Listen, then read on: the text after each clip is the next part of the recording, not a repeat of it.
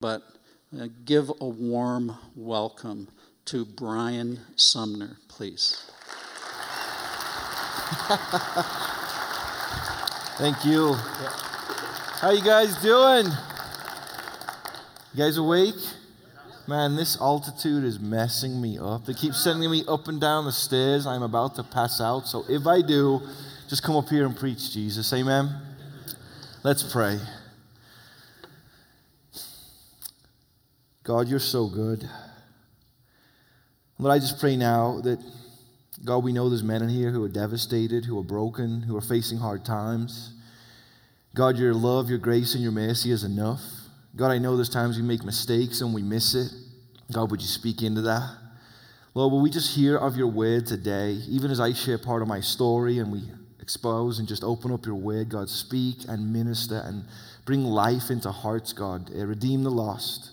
Minister to us who love you. And God, we just thank you for this time. Let it all be about you. Holy Spirit, have your way. And in Jesus' name we pray and said, amen. Well, if you have your Bibles with you guys, you can go over to 2 Samuel 11. I just got to say, it was just amazing hearing that song, In Christ Alone. I mean, I'm only 36, I think, or 37, ask my wife, but that's the song I'm probably going to have playing at my funeral if the Lord doesn't take us all out of here. Amen? But as we get into this, I want to just challenge us. You know, as Pastor said earlier, this is all about God. I want to honor this church. I want to honor this ministry. But it's all about our Lord and Savior, Jesus Christ. And the Bible tells us to study, to show ourselves approved. It tells us to work out our salvation with fear and trembling. And we're even told in the scriptures that the men of Berea were more noble than men in Thessalonica because they checked to see if what the man of God was saying was true. So as we come today, as we hear stories from me, as we hear references to life, this is really about you, your Bible, the Holy Spirit, and your walk. Amen? We see in the Bible men who pursued God. I mean, Zacchaeus climbed a tree to see Jesus. You should be climbing that tree today. Blind Bartimaeus knew his touch was only in God. And so as we begin to get into this, I'm going to focus on the scripture. I'm going to share my story. But I know, as Pastor said, I have an accent. I have to preach this over you. I am not speaking with an accent. Amen? We are in America. You are trying to speak English, but this is what you're meant to sound like. Amen? The truth will set you free. Please don't sound like me. I know some of you guys are going to end up sounding like me by the end of the day, but this is what happens if you were a messed up English guy living in America for 20 years. So, amen. But this is today our first session, which I'm honored to share on. I'm going to really focus on purpose and vision.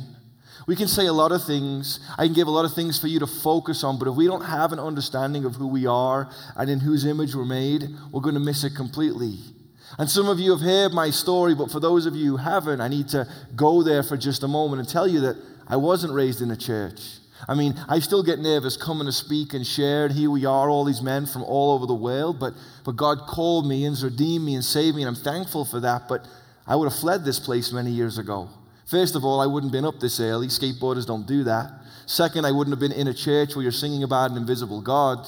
So for me, my story begins in, of all places, Liverpool, England, home of the Beatles. I mean, we had the Charles Spurgeons and the great revivals and all these great preachers, but that all died out.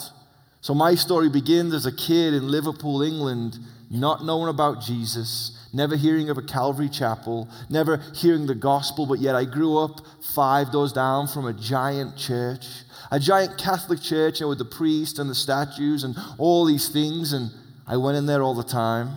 I spent a lot of time on the grounds, but I never attended a service. No one ever stopped me and said, young boy, do you know what life's about? So my life began with no purpose, with no meaning, and you could be here today in that same boat. Someone drug you along. You could have been a Christian your whole life and you're just feeling like, God, I don't even know where you're leading me. Well, we can answer those questions today. How many of you guys know this book is a book of answers and direction? Amen? We could just preach on that right now. For me, I spent time in that church not hearing about God, not reading the Bible, but I played this sport where you take a ball and you kick it with your foot. What's it called? Praise God, some men here with wisdom. A ball and a foot spells out football, not soccer. Whatever they are doing tomorrow with that loaf of bread thing you throw at each other, that's not football, amen? I can say that because I'm in church and I'm leaving tomorrow. But the reality is I grew up playing football. I grew up doing martial arts. And some of you heard this story, but my life took direction at 13. I watched a movie that no one in the youth group had ever heard about called Police Academy 4. Remember that old film with Mahoney and Hightower? You guys getting my accent? This is not tongues. Do not stand up and try and interpret. This is just the way God made me. It's his fault. Amen. This is probably how God sounds. But the reality is, now that could be blasphemous. I'm getting you guys woke up. But for me, I wasn't raised in the church. I watched that movie, Police Academy 4, and my life took direction. It became all about skating, and it wasn't that you would be known then. It wasn't that you'd make money, but I wanted what we all want, free stuff. I wanted to live in America where the floor is smooth, where the handrails are small, and I wanted to do all these tricks. So here's this guy from Liverpool getting in a fight as a kid, getting into trouble, having no clue about God, and suddenly skateboarding drops into my lap. And for me, that just became my dream. I asked these young kids, how many of you guys have dreams, and they're so excited. Well, that became my dream. I was getting into too much trouble. This was a way out. So for me, skating was going to answer all these questions. I'll find purpose. I'll be missional. I'll do this thing that represents me. And so picture being a kid who's 13 and skating for 2 years, jumping off things like this, jumping down stairs and handrails, and there wasn't an industry yet. But unbeknownst to me in America, this industry was building. As I'm winning these contests and getting known, picture being 15 years of age, never hearing about God, having no clue of life, and getting a phone call from the most famous skater ever, Tony Hawk, saying, do you want to come and live in America? I mean, that would direct most of the teen's life. They have these dreams of musician. They have these dreams of, making a lot of money, being Bill Gates and Steve Jobs and all these, the Michael Jordans. But do they really know God's plan? I didn't. And so my life just began to unfold, and you might even be here today with your own plan, and it's unfolded so well, but you still don't know God, or it could have collapsed, and you're saying, wow, God, I need to be close to you. I didn't know this. So skating blew up, and at the age of 15 in England, you finished school, which made all the youth group mad, amen? 16, 17, 18-year-olds were not happy about that. I finished school, I flew over to California, lived in an apartment with a bunch of guys who couldn't care less about God, and all we did was skate and spend time in the jacuzzi and eat Taco Bell all day and live off a couple of $100 a month. Amen? I mean, that's life. And what happened? Skating blew up. All the magazines, all the videos, it's on television, it's everywhere. This Booktooth kid from Liverpool, there's a vision before me, it's growing, and you go from making a couple of $100 a month to a couple of $1,000 a month to sometimes $10 or $20 or $30,000 a month. Gaining the whole world, but losing my what? Soul. Living in California to the age of 19, never actually hearing someone stop me and say, do you understand purpose? Do you have vision? Do you know what life is about? And I know in many churches we talk about purpose and vision. It's always about you getting yours. It's all about you and the house and the car. But I'm just talking about vision in life. Do we know why we're made? Do we know whose we really are? Do we know we need to be forgiven and redeemed? I didn't. And so finally, as skating blows up, you're making a couple of $100,000 a year, have a finished school, never really having a job, life's all about you.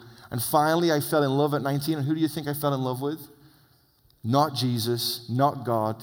A girl from California who drove on the wrong side of the road. Crazy, you guys still do it. I do it. She speaks with an accent still to this day, and she even calls football soccer of all things. But that's how you know the grace of God was in it, because we were madly in love. And her family's half Italian, half Mexican. They would have killed me if I did this before them. So I said, babe, I love you. I love the way you look. I love the way you make me feel. I love all the things you do for me. So obviously I'm loving who? Myself, not really her. Why don't we drive off to Vegas, even though it's only been 4 months? Why don't we get married and start a family? And she was an American, so she's obviously crazy. Amen? She said, I do, drove out to Vegas, and there's Brian with the world at his feet, gaining it all, losing his soul. I had money in the bank. I was in all the magazines. Life was all about me. But I would have sat here today and said, bro, what are you going to tell me that can change my life? What are you going to say in your little book with not many jokes or funny pictures that's going to actually help me? And you could be that guy today. Because there I am in love. And if you guys have been married, how many guys know how tough it is? I mean, there's a book out there. Only some of you? Well, guys, stay at it. I mean, you put two sinners together, right? But this will bless you. Would you marry yourself? I wouldn't. I wouldn't marry myself. God puts two sinners together. How does he do that? He puts us together to die to self and grow. I wasn't a believer, nor was she. She was Catholic in some senses, but we didn't know God's love. And so finally, for the first time in my life, maybe it's the same way for you, this thing was facing me called responsibility, or you could call it reality. I'm in love with this woman. Money's coming in. It's all about me. I'm gaining the world, losing my soul. And before long, we're fighting. She isn't the right one. There's issues, there's struggles, there's pain and hurt. And within 2 years, Brian, who's gaining the whole world, living the American dream, is divorcing this woman. And listen, in England, this is a true story. It isn't just the soccer players who are hooligans. Can I just tell you that everyone's a hooligan? Amen? The Queen is. Mary Poppins is. I mean, does anyone work with an English person? Are they crazy or not? They're rowdy, they're wound up. So now I'm in America, living this dream, divorcing this woman, and I'm angry. I'm frustrated, I'm depressed, I'm hurt. Maybe now in this message I would have sat here and said, maybe this guy can at least relate to me, even without this invisible God stuff. I mean, is there something in this? And so as an Englishman, with Charlie Darwin on our money, believing we evolved, and I was acting like an ape anyway, what did I do? I literally remember one day looking up. I hadn't bought a home yet. We lived with their parents. Our son's, a year or two in. And I looked up to God and said, God, whoever you are, I don't want to live anymore. I'm done with life. If I'm an evolved ape, who cares if I end my life or not? I mean, crazy. I'm going to prove that you're not real. And there was a 7-month period where I got into trouble. I got into fights. I had anger management. I had all these issues. But there was a 7-month period where the courts allotted me to go and spend time where? In a Christian thrift store. How's that for a sense of humor? I walk into a Christian thrift store thinking they'll have funny little cardigans, and khakis to skate in and fit into my world. And I walk in and what's playing on the radio? I Saw the Light by Hank Williams. A guy walks up to me that day and says, hey, I think you need this book. He hands me The Case for Christ by Lee Strobel. See, I was going to God to disprove him. I was looking at all these different religions. I was having this atheistic mindset, though I didn't know any better. But God was beginning to speak to me. I was still dead in sin. I still cared more about me than God and probably others. And listen, I didn't think I was a self-righteous guy. Some people are like, look what I've done. I felt like I was humble. I was amazed I made it to America. I was amazed I could even get in these magazines. I mean, God was doing something in my life. I didn't know it yet. I believe now He's leading me over here to hear His word and be ministered to. But there I am, angry, divorced, and over living. And when you sit in the youth and you tell them, so now you've accomplished your dreams, does it answer anything? And we know George Harrison, do you remember what he said at the end of his life? George Harrison of the Beatles, after all the women, all the sex, all the partying, all the religions aside from Christ, he said, is this it? You need more medication.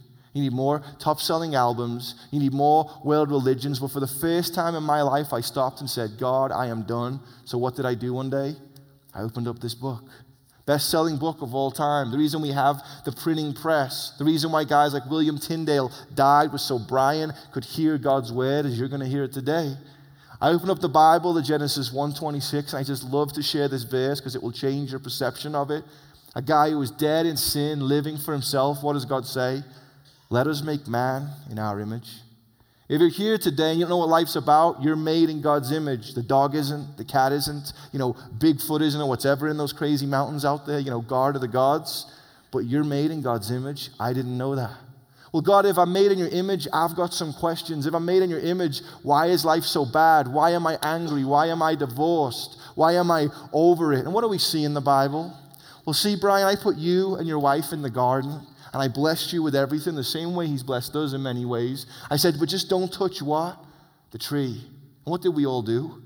We all ran over the tree. We took photos with it. We wanted a part of it. We became obsessed with it. That's what they did, right?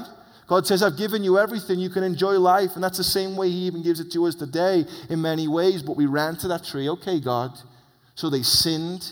And it's crazy in Genesis that it says, in the day that you eat of it, you will surely die.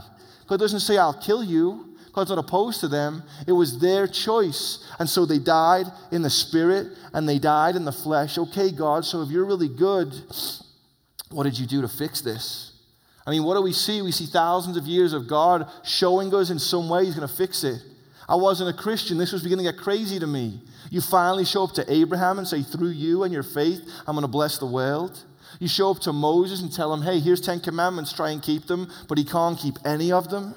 I mean, Israel's so what? OCD, they have 613 commandments. You can't pull out a gray hair on the Sabbath day, so we can't keep any of them. And listen, you guys, I was a lot skinnier back then. I mean, I was a vegan back then.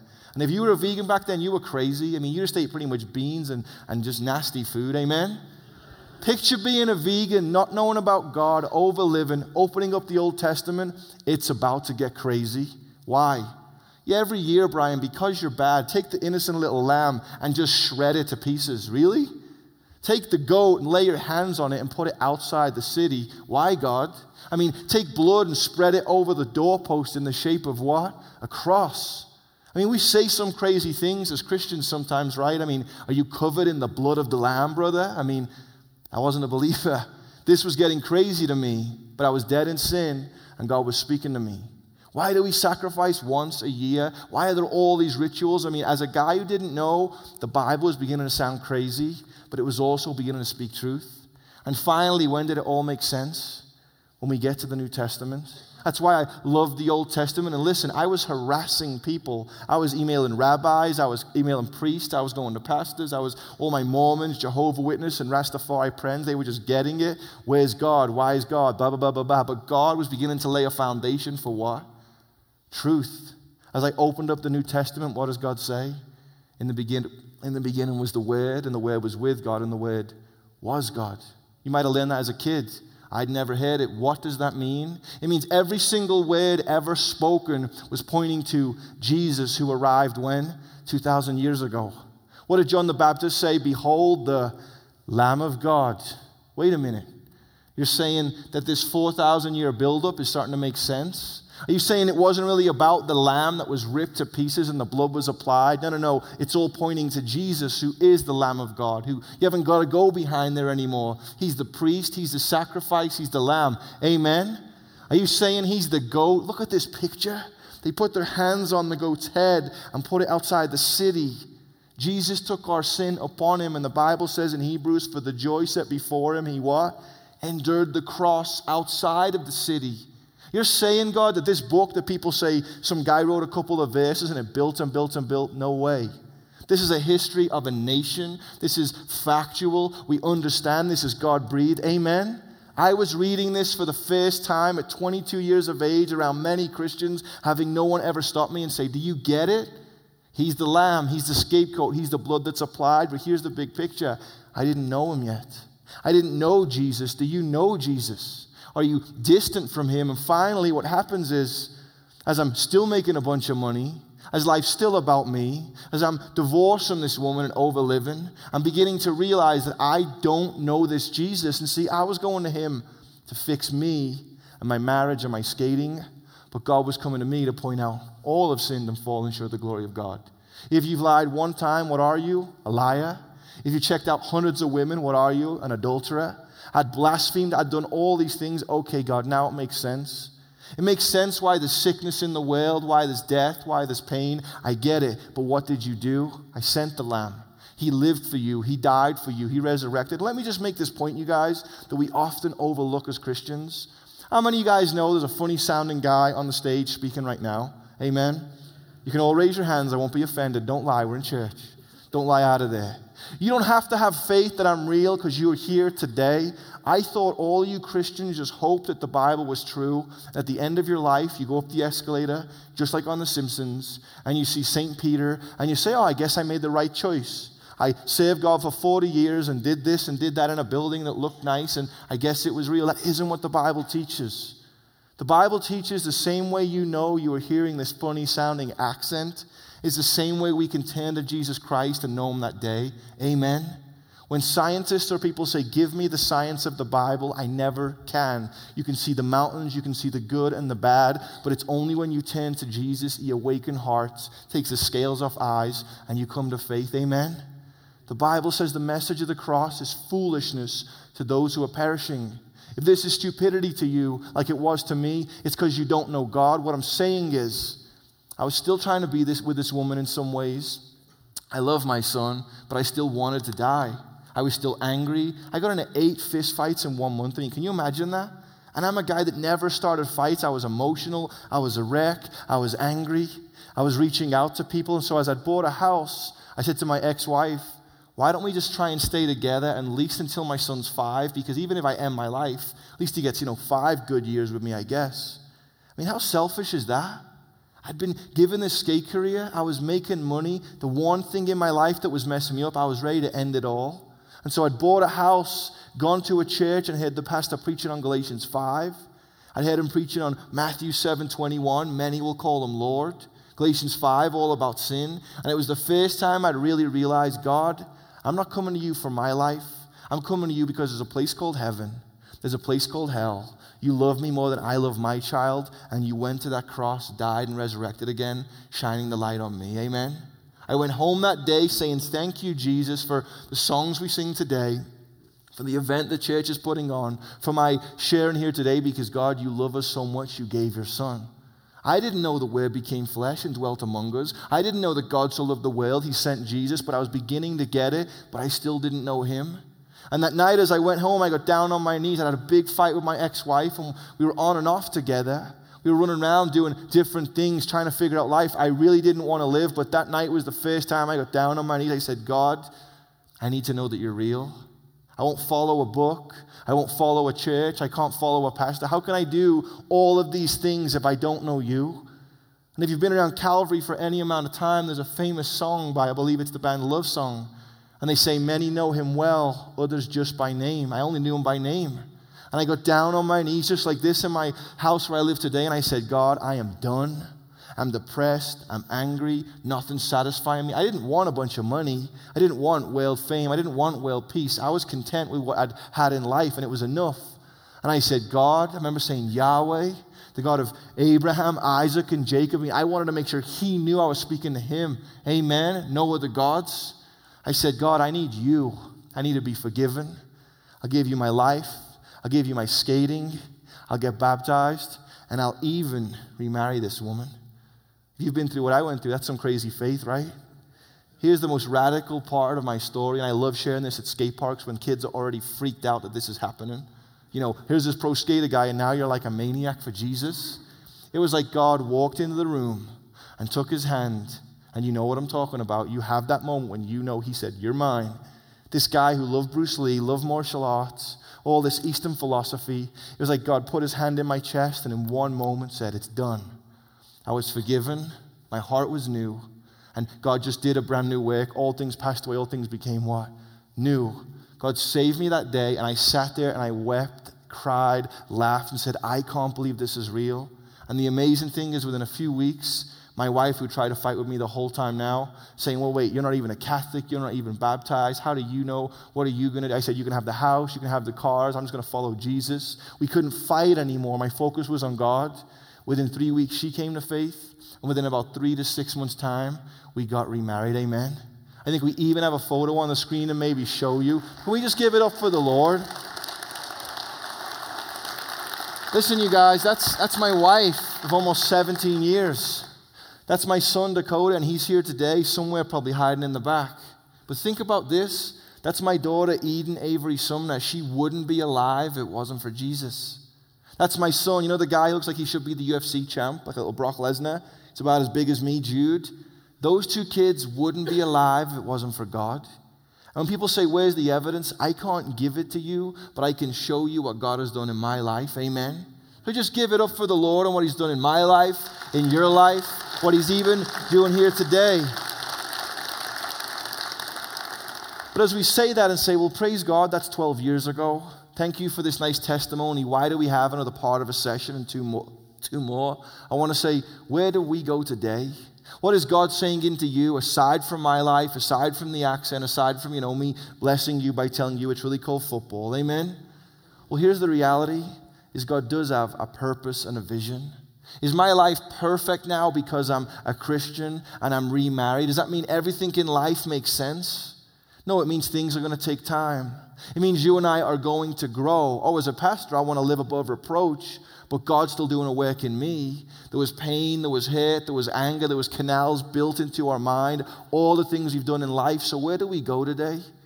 Do we go somewhere that typically we go in men's conferences where I just point out a bunch of sin and we fill an altar and say, you're not good? Is it about your anger, or when you swore real loud that time? When you got mad, or if you pay your taxes? Do you text while you're driving? How far do we want to go with this? Is it about who you ripped off or your road rage? Do we beat each other up so much right now and say we get it, we're guilty, that we hobble back to Jesus feeling like we're unworthy? Is that where God wants us to go as we start a session like this? That's not where I want to focus. You know your sin. You know what you're wrestling with. You know why you drove here today. You know even why someone brought you, and you think it's all about them, but you know you really want to hear from God. So where do we go? Think about what we do as men. If you have jobs right now, most of you do, and if you're not, I assume you're focused on getting one. But what do? We wake up early. We get the coffee, we get the outfit on, we get the tools, we get the equipment, we go to the job site, and we do all these things kind of without thinking about it in many ways, right? Because we're focused on the job. Where I'm from, when I go skate or surf, if I jump up early, I've got a smoothie going. I've got the wetsuit ready. I'm down at the beach. I'm doing all these things that are essential to me ultimately getting into the wave. Out here, you guys probably hunt a lot, so what? You chose a gun, you've got your ammunition, you're camouflaged, you know where you're going to go shoot. What am I saying is rather than focus on all these details and 10 to-dos, we should be focused on the job. We should be focused on the wave. We should be focused on the hunt, because really, God has given us a call. He's given us a simple purpose, and I'm convinced that the biggest thing the enemy has done in American culture is make the church a place for motivational speaking. He's made it a place to pat you on the back so you leave here without really realizing, I have a job. I am going to serve. I am going to hunt. And how do I know this? Because what are the things Paul says to us? He says simple things like this. Keep your eyes on the prize. Yes, it's Jesus, but how do I live now? Let's be realistic. Why wasn't I taken out of here 12 years ago? Raptured like Enoch or Elijah 12 years ago. God, I'm good. Why did God leave me here? Obviously to share the day, because my eyes are on the prize. The Bible says, set your ways and your thoughts, your mind on the things that are what? Above. And if you've heard any of the messages I've shared this weekend, it's been the same kind of message like this. All things are made by him and for him and through him. We read in 1 Corinthians. So when someone says to me, now I'm a Christian, what is the purpose of life? I want to put this verse on the board for us out of Ephesians 2:10, and you know it, but I want to see, do you know it and are you living it?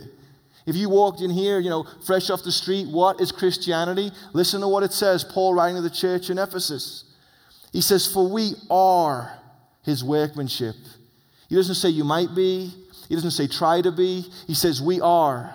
I am going to work today. I am going surfing today. I am going hunting today. My focus is on the end goal, and those other things will follow suit. We're made in God's image. We're being perfected. You will get better day by day. But rather than just pull you down about your shortcomings, let's focus on where we're going. He says we are his workmanship. We've been made in Christ Jesus for what? Good works. And what should we do? God prepared them beforehand, and we should walk in them. Literally, before you were even created, saved, everything that God has done in your life or he's going to do, he already had a purpose for you. Think about a guitar. Why is a guitar made? To be played. For who? Jesus. Think about a skateboard. If it's not being skated, it is missing its purpose. Men, think about a drill. What do you do with it? You drill it. In the same way, you could be sitting here as this guitar playing songs for something other than the Lord. Being a skateboard, never being ridden, or being a drill that is never drilled, because you're not saying, wow, I am made in his image. I am made perfect. And so we say, okay, God, I'm made in your image. I'm made perfect. You've redeemed me. What is our call now? Simple. What's the first thing Jesus says? Follow me, and I'll make you fishers of men. What's the last thing he says? He shows them how to do it for 3.5 years. And at the end of it all, as he's died and resurrected, and they're all freaking out. Where did the dude go? What is going on? We want streets of gold. We want redemption. He shows up to them before he takes off into heaven. And what does he say? All authority has been given to me. And you know this, the great suggestion, the great commission, amen? It says, go therefore into all the world. So you heard my story. We're made in his image. We are his workmanship. And all he said to you and I when we first met him is, follow me, and I'll show you how to fish for men. The last thing he said is go all into the world and make disciples. Scripture tells us that God has a plan for us, and I already know that you and I want to be part of it. How so? Let me read this verse to you out of Genesis and see where you find yourself. This is before the curse. Are you guys tracking okay? This is Calvary, so now we can dig up the word. Amen? Genesis 1:26 and 27, I'll read it. God says, let us make man in our image, after our likeness, speaking of the Trinity, and let them have dominion over the fish of the sea, the birds of the earth, over the livestock, and over all the earth, over every creeping thing that creeps on the earth. And God created them in his own image. In the image of God he made them, male and female. Even before the curse, though we work hard by the sweat of our brow, do you see God made Adam with a purpose? He made him to have dominion. What does he do next in Genesis 2? It says he brought all of the animals to the man to see what he would name them. I mean, God's God. Don't you think God should have named the animals? I mean, they came up with what? Giraffe? I mean, duck-billed platypus? I mean, there's some funny names out there, right? But God made Adam on purpose, and right away, what did he do? He gave him a call, name the animals. I guarantee you, Eve didn't want to do this, right? She's playing with the bunnies and the butterflies and picking flowers and making things look nice. But what did Adam do? He said what you and I say. I'm going to go to job. I'm going to go work. I'm going to drop in on that wave. I'm going to provide for my family. I'm going to get up and preach this morning. I'm going to name all the animals. This is not who we are as men. And we see this in the Bible. Whether we talk about work or our favorite hobbies or our pastimes or hunting or things I'm talking about, this is throughout the Bible. God shows up to Abraham. What does he say? Go to this land. Abraham does. Believe for a son. Abraham does. Be willing to sacrifice your son. Abraham is willing. He shows up to Moses and says, what? Lead the nation of Israel out of Egyptian slavery. Here's some commandments to give to the people. Moses didn't want to go. I'm going to part the sea through you. Do you see they're all given a work? Joseph is given a vision early on in his life, and Joseph takes the vision and goes to tell his family. I mean, can you imagine if God spoke to you today and you went home and told your family thinking they would bless you? Well, Joseph's family didn't. They beat him up, threw him in a pit, and he was gone for 13 years, lied about and enslaved. But did he follow God? Yes. We can go on and on about Daniel, who purposed in his heart to follow the Lord. But where are we going to go today specifically to see how we could be missing our purpose and distracted by the things of this world? Well, what greater man to look at in the Bible than who? Jesus, but who is a man? A man after God's own heart. What's his name? King David. We got to say that King David is the greatest king of all time. He has a city named after him. I mean, Jesus is called what? A son of David. Really, God? Yet when we consider this man who's radical that other kings would be measured by, do you live up to the standard of King David? I mean, he has his own logos, his emblems. I mean, they still are claiming him today. I have to ask myself the question today, how does this man called of God, after God's own heart, go from such renown to what? Falling from glory? How can you and I fall from glory? How can we show up to the church every week and attend every conference and help with the coffee and help with this and do all these things, and we're doing it? We're walking in our Christianity. I mean, David was rich. He was a king. He had authority. God had blessed him. He was a mighty warrior. So how do we get to David falling the way he did? You guys want to know that? I do. Amen. 2 Samuel 11:2. You ready? It says one evening, and we could preach right there. You guys need to watch out for one evening, amen, when the devil visits us. It says one evening, 2 Samuel 11, verse 2. One evening, David got up from his bed and he walked around on the roof of the palace. Isn't that funny? He just wandered around. He had nothing to do. From the roof, he saw a woman bathing, and she was very beautiful, and David sent someone to find out about her. And the man said, she is Bathsheba, the daughter of Eliam, and the wife of Uriah the Hittite. Then David sent messengers to get her, and she came to him, and he slept with her. As she was purifying herself from her monthly uncleanliness, she went back home. And verse 5, the woman conceived and said word to David, saying, I am pregnant. Isn't it crazy? This is a man after God's own heart. This is a man who's got something he's meant to be doing, but is he doing it? He's strolling around on his roof. He's hanging out. He's not living on purpose. He isn't saying, I am the workmanship of God. Granted, Paul wrote that verse many years later, but David isn't understanding this. So he sees someone's daughter and disrespects that man. He sees someone else's wife. He begins to check her out and her hair and how she smells, and maybe she's been in the gym all week, and oh wow, I've just got to have this woman. I mean, I have everything else. I've got leather couches up here, and the newest game systems. I've got all the newest bikes to play with, and all the games are all over the screens. I mean, life's good, right? And now I see a woman and I have everything else I want. I don't deny my flesh in any other way, so why wouldn't I sleep with her? Why wouldn't I sleep with Uriah's wife, Bathsheba, while Uriah is out waging war for me and God? And what does David do? She gets pregnant, so as a man after God's own heart, he sends for Uriah. Uriah comes back by the grace of God, not being killed in a war. And David begins to tell him, you know what, Uriah, seeing as how you're home, you should go and hang out with your wife. I mean, you should basically go and get physical with her so they all think it's your child but not mine. Now, you've seen the Bible story at all. I think it's called AD from a few years ago. I just love this scene where David has risen to prominence and he's trying to bribe Uriah and he gives him a gift and he goes, go home and sleep with your wife. And David says, no one will know. And I love that they put in there that Uriah says, I will know. This conference is called Integrity. I will know. I'm the one walking around the rooftop. I'm the one noticing what's around me. I'm the one calling out to Bathsheba. Uriah won't go. Uriah won't even go home and sleep with his wife that night in the middle of a battle. And let's just be honest right now. All of us as men, if you were out waging war, maybe never seeing your wife again, don't you think you wouldn't mind going home and hanging out with her for one night? Amen? I'll preach it. Thank you. I'm feeling you right there. Thank you. Honest security guard there. But let's be realistic. He won't. He won't go and pleasure himself while his friends and co-workers, co-laborers in the call of God are out there. So Uriah gets mad. David gets mad and sends Uriah out into the battle. Not only does he send him out into the battle, but he sends him with a decree telling the commander, Joab, when Uriah shows up to you, put him outside in the front of the battle, in the front line, so he'll be what? Killed. I got to ask the question, how could David be here today preaching to you? Or how could David be manning the camera or sitting here singing worship, doing whatever you're doing, and fall from grace and basically lust, commit adultery, plan to assassinate someone, have one of his own friends and members and honorable guards here killed before God when David, the Bible says, is a man after God's own heart? It says in 2 Samuel 11:27, the thing that David did displeased the Lord. How many guys ever did stuff that displeased the Lord? I said I wasn't going to go there, but I'm already trying to pick on us. Forgive me, God. David displeased the Lord. Bathsheba's pregnant. They give birth to this child. They try and cover it up.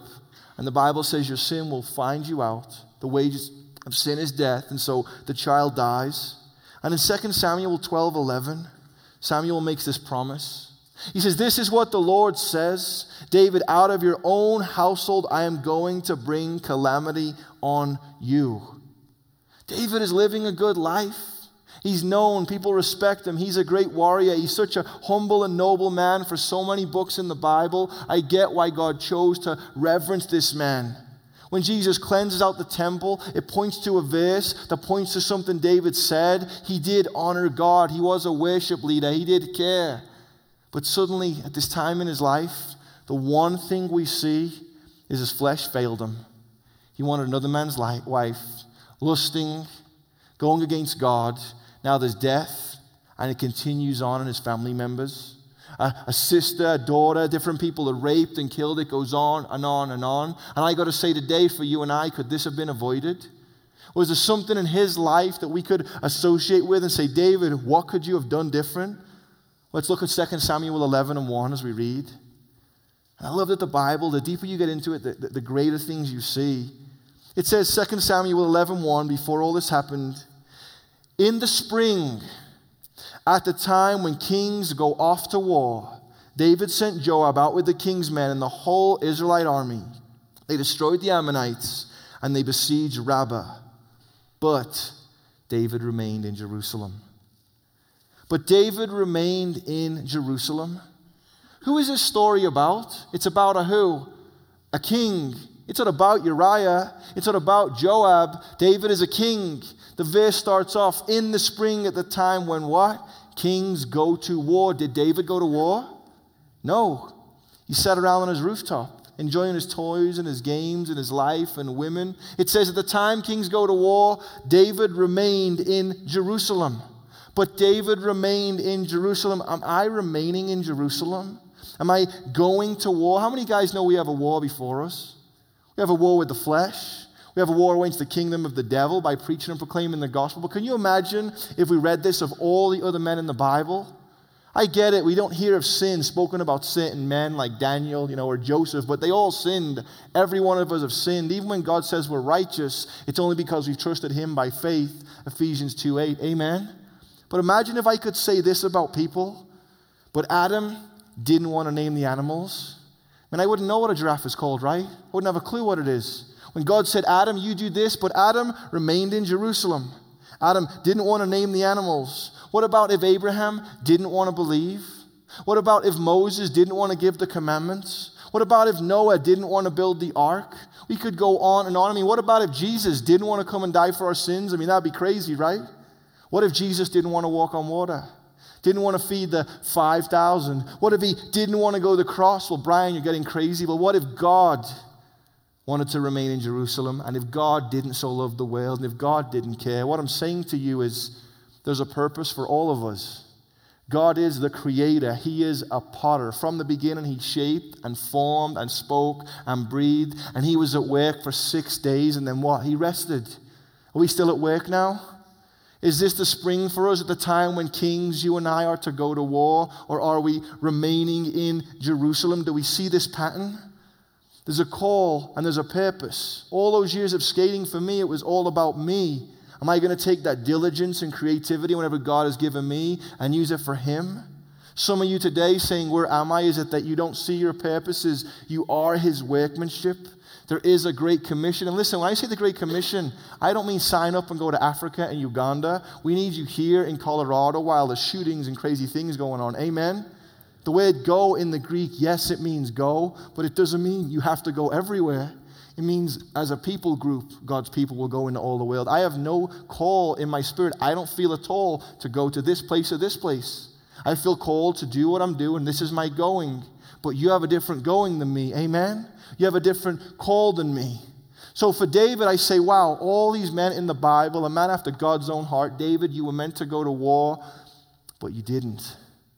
You stopped, you rested, you relaxed. It happened one evening. It can be any time.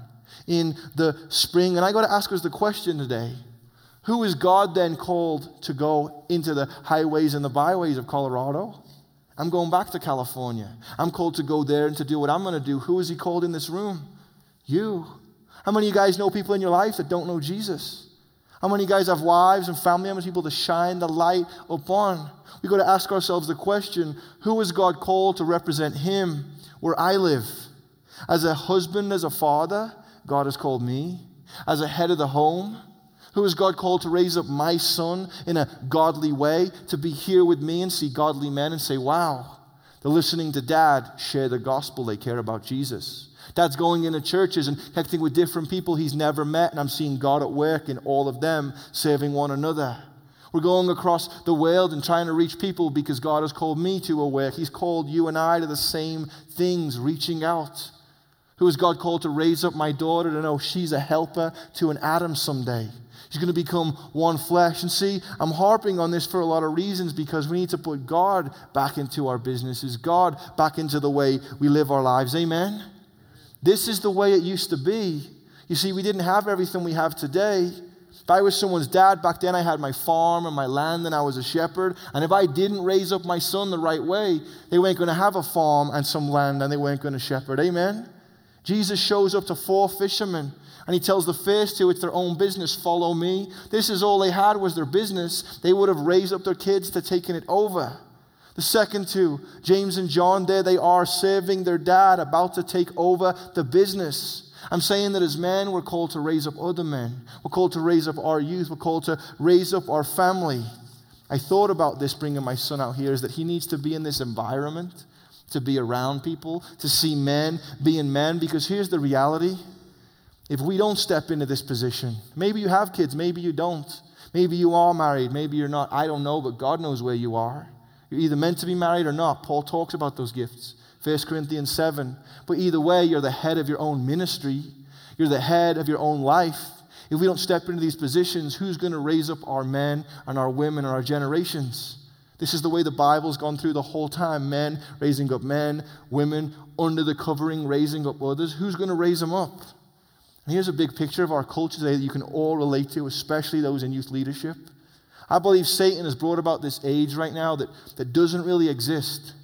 It's called adolescence. You guys heard of it?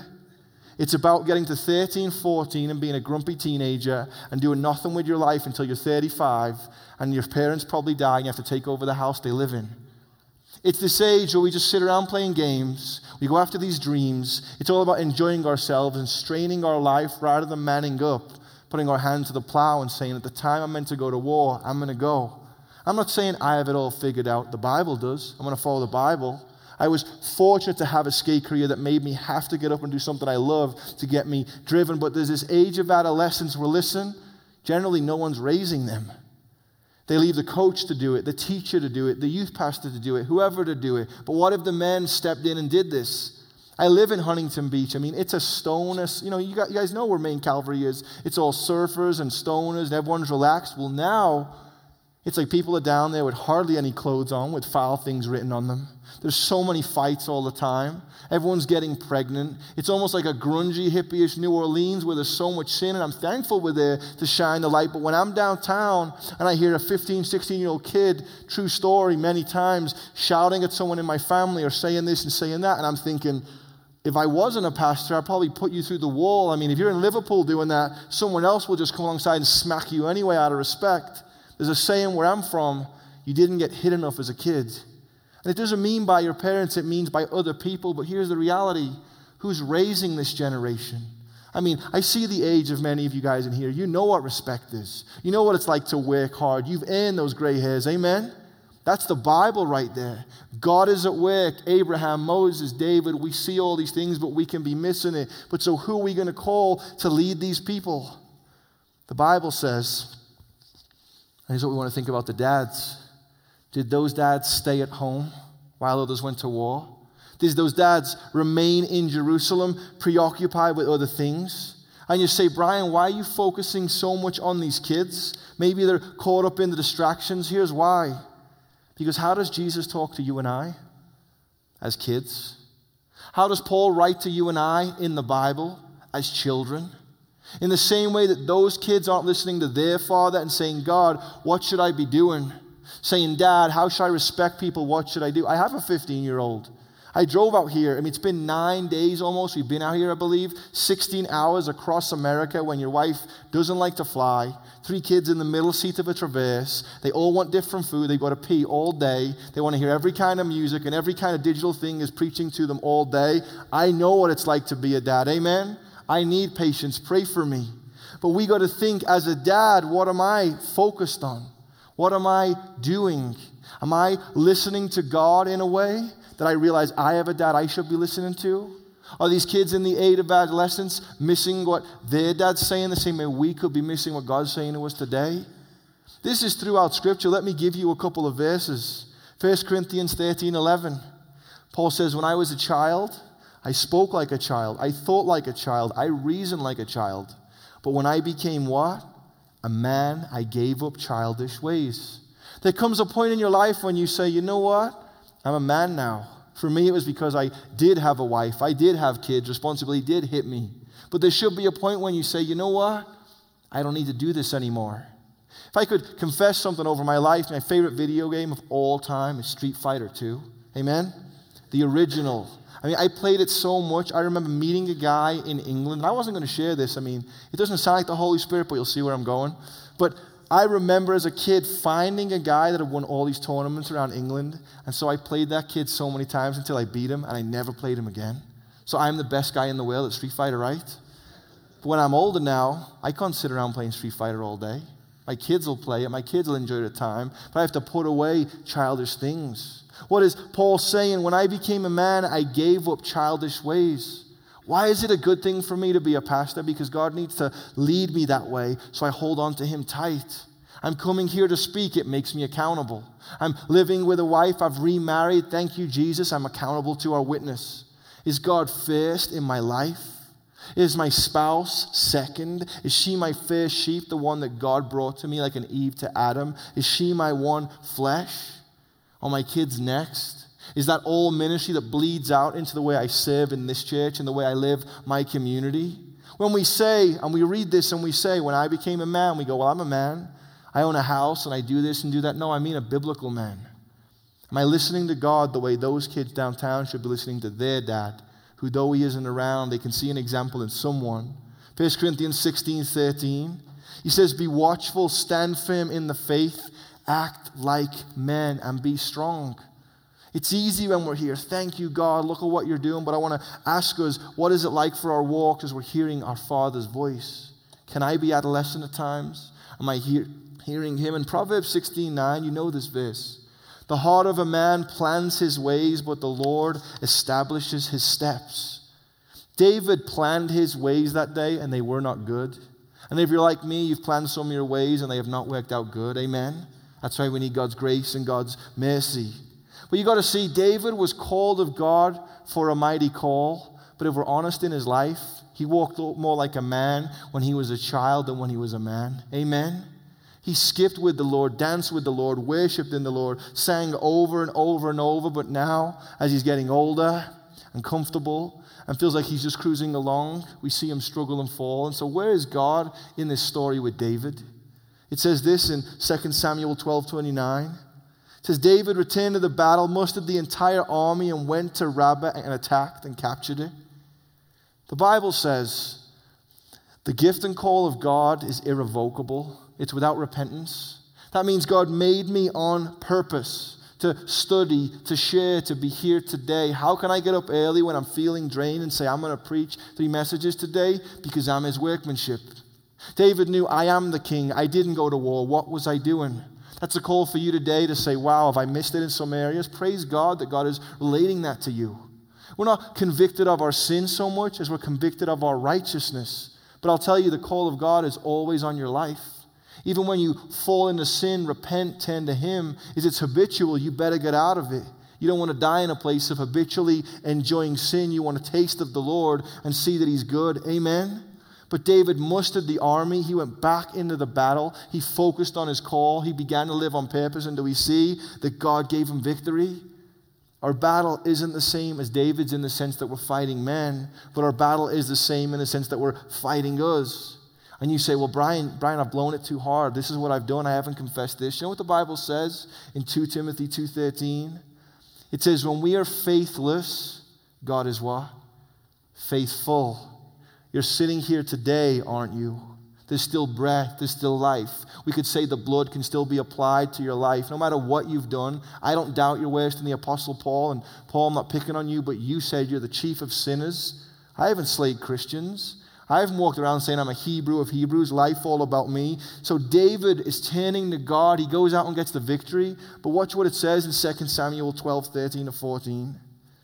Think about this too. Abraham wasn't a Jew. He didn't keep the rituals. He didn't offer sacrifices. In fact, where he was from, they would have sacrificed their children. Abraham simply believed God. He simply turned to God, and that was credited him as righteousness. David lived in a time where you would have offered sacrifices and done different things, but is that what he does to get right with God? Though he does things ritualistically, look at what it says.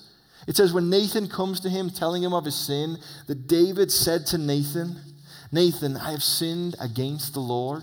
We've all done that. Nathan replies, David, the Lord has taken away your sin. You are not going to die. What does that mean for us today? Many of you are pastors. Many of you brought other people. You could have sinned. You could be struggling. You could be missing your purpose. You might not be here saying, I am his workmanship. You could have been encouraged. Wow, I want to leave a message for my wife. I want to call my children. I want to do this and do that. Wherever you are, God's grace and mercy is fresh every day. Amen? All David did, he said, God, I blew it. God, I need you. God, I'm the skateboarder that thinks it's all about him. I need to be forgiven. I'm the guy in church going through the motions that I'm stuck in something. God, give me grace and mercy. Because I think of this verse and I think there can be condemnation attached to the way we live, to the things that we fall into. I want to finish on this verse as we wrap up for time before communion, but I want to read to you Romans 7:17 and 20. And I want us just to pretend today that we're sitting with the Apostle Paul. And he says, man, let me just open up to you. Let me let you know about my life and some of the things I've faced. And here's what he says, Romans 7:17-20. He says, as it is, man, it is no longer I myself who do it, but it is sin living in me. He's saying there's things in me that want to do their own thing. I hear the call of God. I see I'm his workmanship, but there's a wrestle going on. He says, I know that good itself does not dwell in me, that is in my sinful nature. For I have the desire to do what's good. Anyone with me? But I cannot carry it out. I struggle forward. I do not do the good I want to do, but the evil I do not do, I do. This is what I keep doing. Now, if I do what I do not want to do, it is no longer I who does it. It is the sin living in me that does it. Meaning, just so you guys can know this, for the rest of your life, your flesh is going to want to sin. It's going to want to look at women. It's going to want more money. It's going to go back to bad habits. That's just life. A part of being man is knowing you want to be lazy. You want to sit around. You want to live for yourself. We still want to be God. We still want to be Satan in the garden. Our flesh is wicked. He says in verse 21, I find this law at work in me. Although I want to do good, evil is right there with me. In my inner being, in my spirit, in my call, I delight in God's law, but I see the other law at work in me. That's the sin. It wages war against the law of my mind, and it makes me a prisoner of the law of sin at the work in me. And he says something interesting here, verse 24. He says, what a wretched man that I am. Can I tell you this is a reference to that day and age when you had committed a crime? They would do radical things to people based on the crime. Sometimes they would bring a dead body, a dead human, with goo and pus and eyeballs coming out and feces and stench and decay, and they would tie it to a human being as his punishment. Can you imagine sitting here today and it clearly is stinking where the guy is sitting? It's clearly dripping all over you. It's wretched, it's filthy. That's Paul's picture of you and I. He says, every day when I get up, this dead person is hanging on me. When I'm in the shower, when I'm going to Starbucks, when I'm preaching, this dead person that enjoys sin is still there with me. We're speaking today about David. At the time, he's meant to go to war, but he remained in Jerusalem. We're speaking about purpose, and not all of our sinful things, we know they're there. We're giving them to the Lord. We're moving forward. But what does he say? What a wretched man I am. Who will rescue me from this body that is subject to death? Who's going to do it? Simple answer, verse 25. He already knows. Thanks be to God who delivers me through Jesus Christ our Lord. Amen. There is no other way. He is the way, the truth, and the life. We are all on the same journey. We are running our own races. And I want to ask you today, where are you then? Where is your purpose? Did this speak to you? Are we sitting on the rooftop saying, man, I blew it? Going to Nathan the prophet saying, God, deal with me. You can do that today. Are you here saying, God, encourage me to live more on purpose for you? Are you here today saying, wow, what a wretched man, God, who can deliver me? Who can rescue me? Can I tell you? It's only in our Lord and Savior, Jesus Christ. So what a better way to start our first session by ending the service as I invite Pastor Rich up for a second to take communion together. You know where you are with the Lord. I don't need to hear your sins. The person next to you doesn't need to unless you want to confess something to them. But what we want to do is take some time to take communion. We want to take some time to honor the body, Jesus Christ, that was given to us, and drink of the juice, the blood that was shed for us. Amen? And as men come together and say, Abraham was given a call, so was David, so were you, so am I.